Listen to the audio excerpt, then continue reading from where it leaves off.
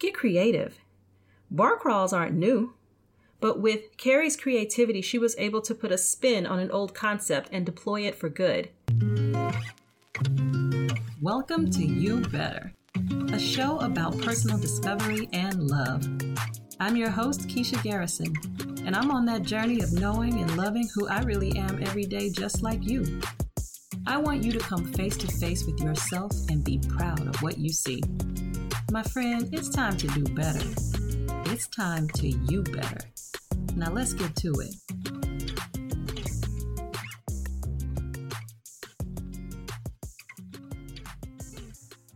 Hello and welcome to another episode of You Better. I am still doing my Take Action series for the summer of 2022, in which we learn from the lives of people who have figured out a way to turn their feelings of inspiration or even feelings of frustration into actions of impact for the world. I have decided this will be a 5-part series, so we will have 2 more episodes that I'll do in July, and then I'm taking a much needed hiatus over the month of August.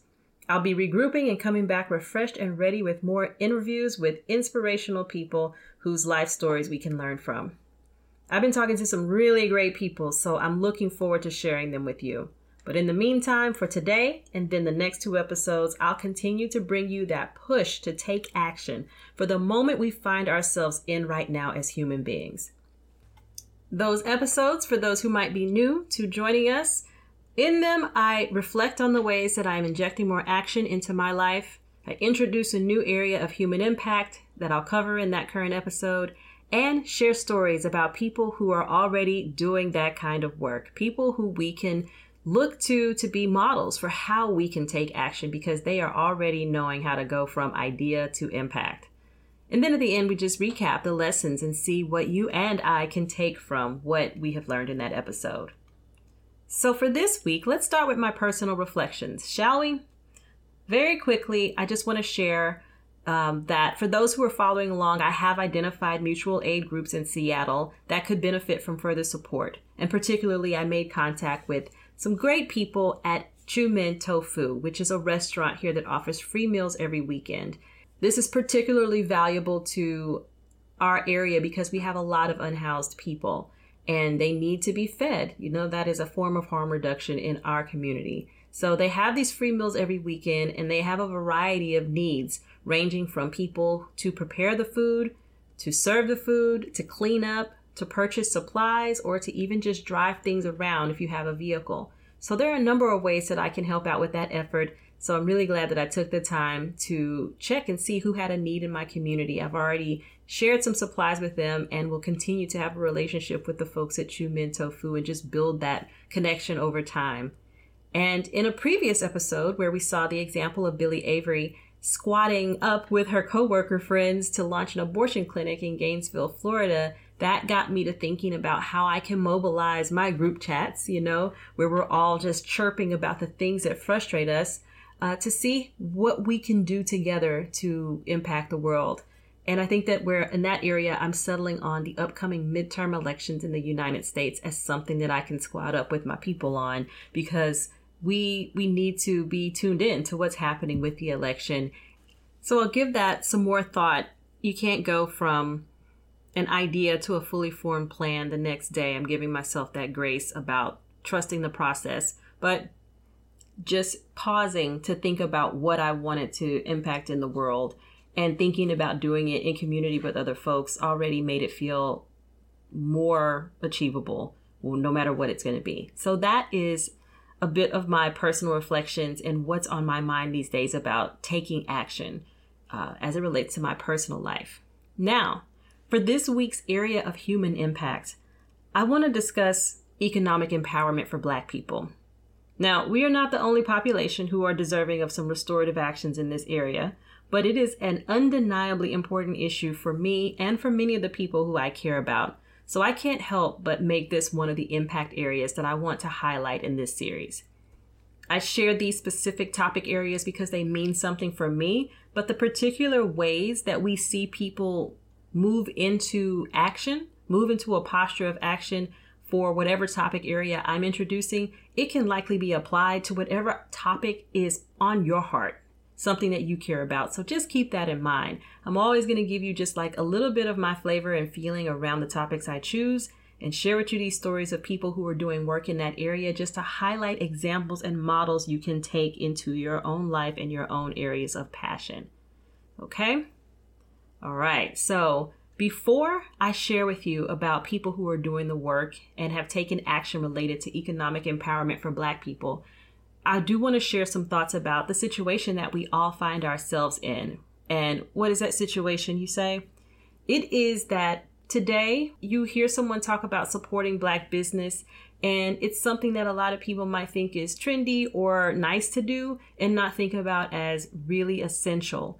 Or you might be in a situation where you hear people saying that it's reverse racism to support a business just because it's Black. We are also continuing to be in a situation where some people just come to expect inferior service or quality from Black people in the businesses that they run or the products and services that they offer. And I can't possibly give you a complete history lesson about all the ways that Black people have been systemically denied economic opportunity, because it would make this episode days long. But I just want you to think about our origins as a country and where some of these thoughts and ideas and themes and biases are coming from. This entire country has a foundational concept that Black people deserve less. You can't deny that at the foundation of the country is the idea that Black people needed to be handled violently and kept in line and operating in such a way that white people could benefit economically from their unpaid labor. When you consider that in the chattel slavery era, the pinnacle of success as a business owner was owning a large plot of land and then terrorizing people to work on that land for free.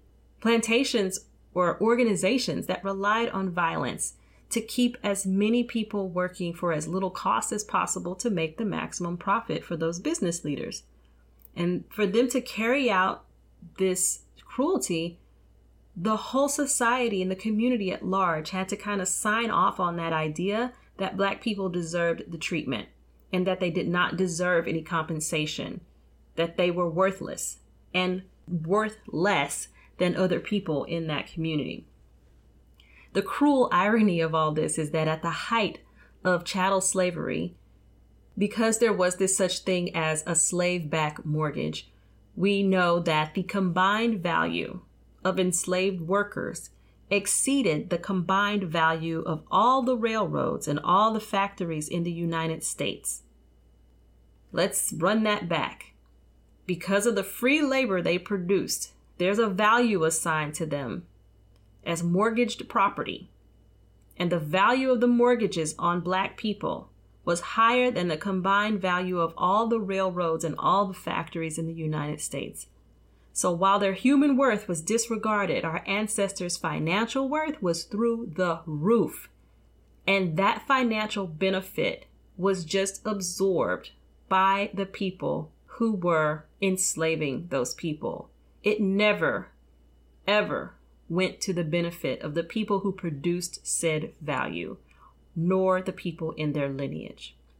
And this is an accumulative effect because we've lived this way for 250 years of Black people being dominated and traded like stock.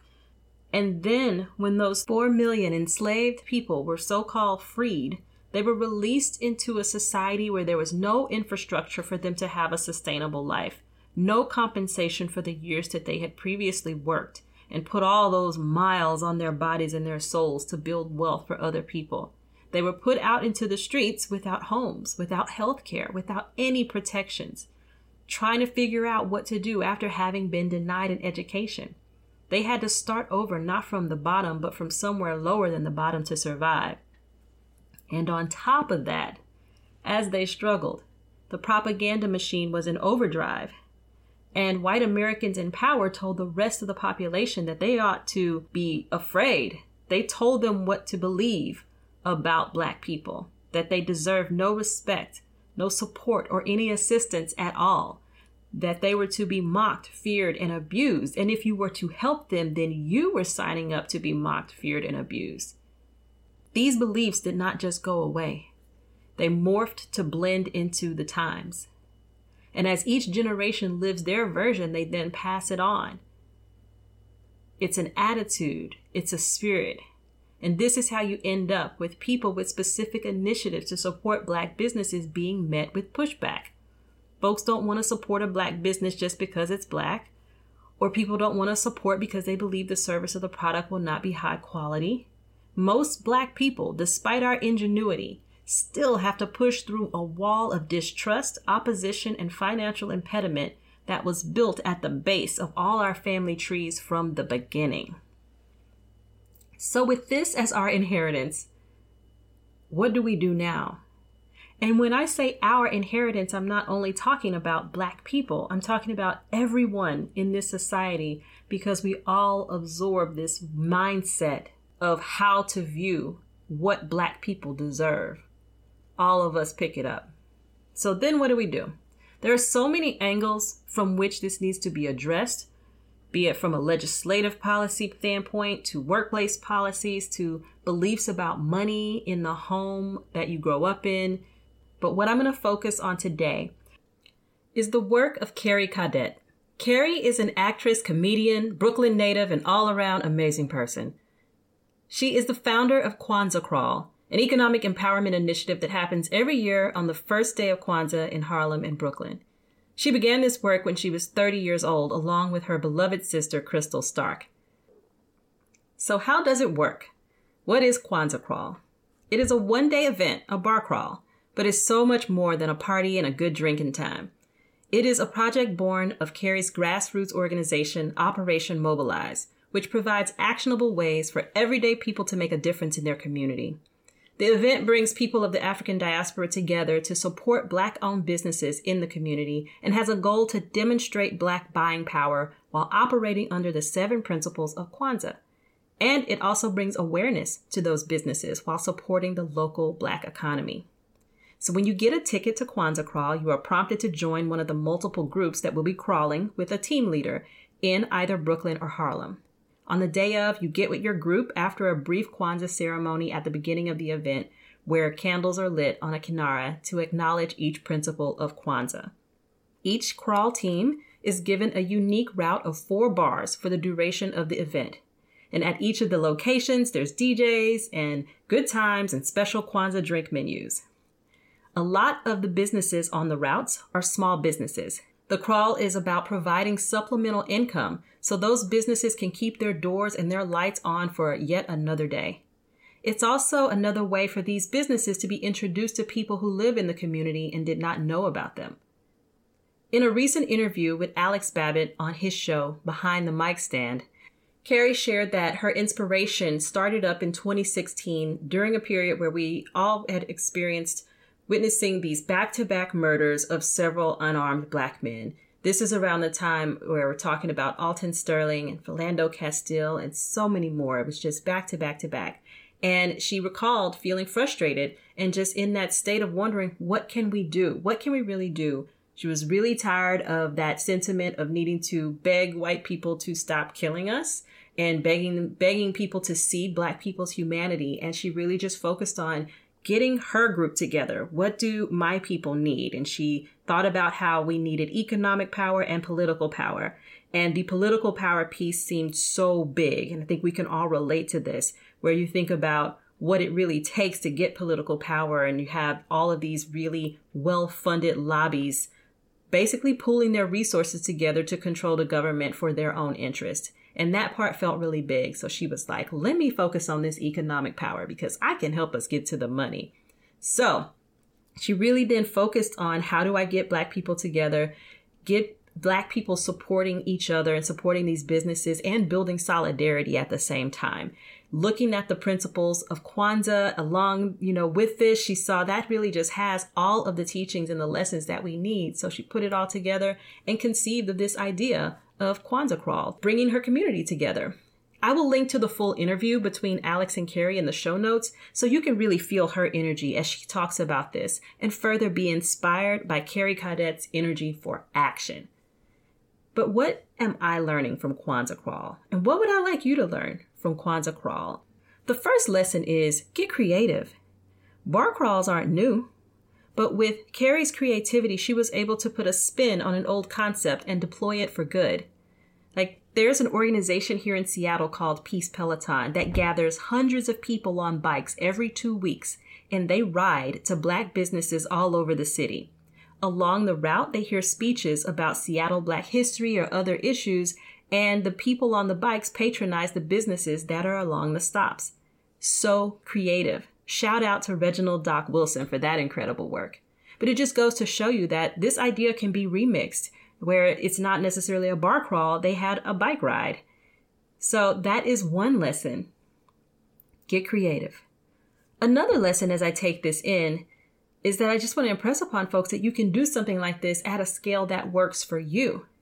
Like, how hard would it be for you to plan a Black business tour with your crew one day? Just saying. These organizations are providing a blueprint for something you can do that is helpful. And right now, that's what we need, is for people to do things that are helpful. You don't have to have a $500,000 target to the degree of like Kwanzaa Crawl, because that's like the numbers that she's talking about. Carrie Caudet's organization is gathering thousands of people at this point, driving significant amounts of money into these Black businesses. But you can just take that model and use it as a blueprint for something that is helpful at a scale that you and your friends can do. And finally, one more lesson is that if you know of an organization like this in your area, you can find out what they need to further their success and maybe contribute to that existing effort. Maybe they need promotion or volunteers. Maybe they need introductions to more businesses that they don't know yet, or help forming partnerships. Maybe you're a lawyer and you can help them review paperwork that they need to submit for some reason. There are ways that your talents can support the creativity that someone else is already putting into action. So those are some thoughts. Get creative, think about it on your scale, and think about how you can contribute to something that might already exist. Okay? So I hope this episode has given you some new ideas, and at the very least, I hope you were able to learn something that can help you to you better. I'll see you next week.